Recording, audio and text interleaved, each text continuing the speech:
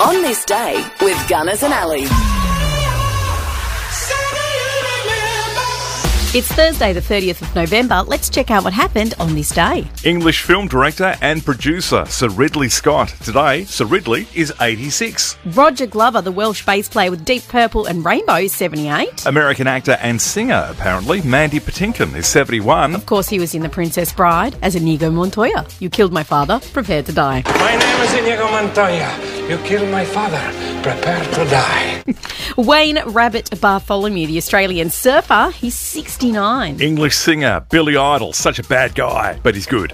68 today. Stacey Q, the US singer, is 65. Had a couple of hits with this. Two hearts that beat as one. Two hearts, I need you. And this. I explode when we connect. Ben Stiller, the US actor and director. Today, Ben is 58. How can we be expected to teach children to learn how to read if they can't even fit inside the building? Hilarious.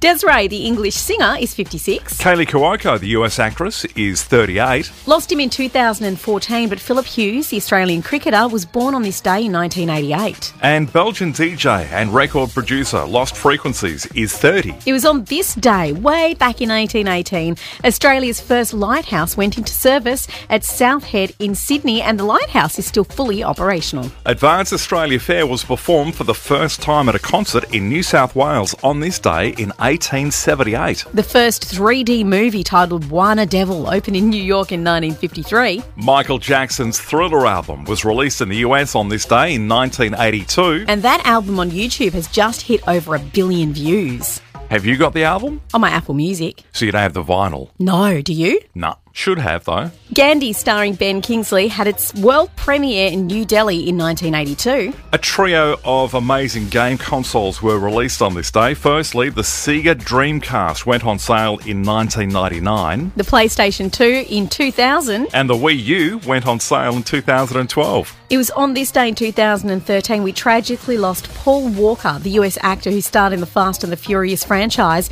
passed away at the age of 40 after that tragic car accident. And we also lost Christine McVie from Fleetwood Mac. The singer-songwriter passed away at the age of 79 just last year. So sad. And that's on this day for Thursday, the 30th of November.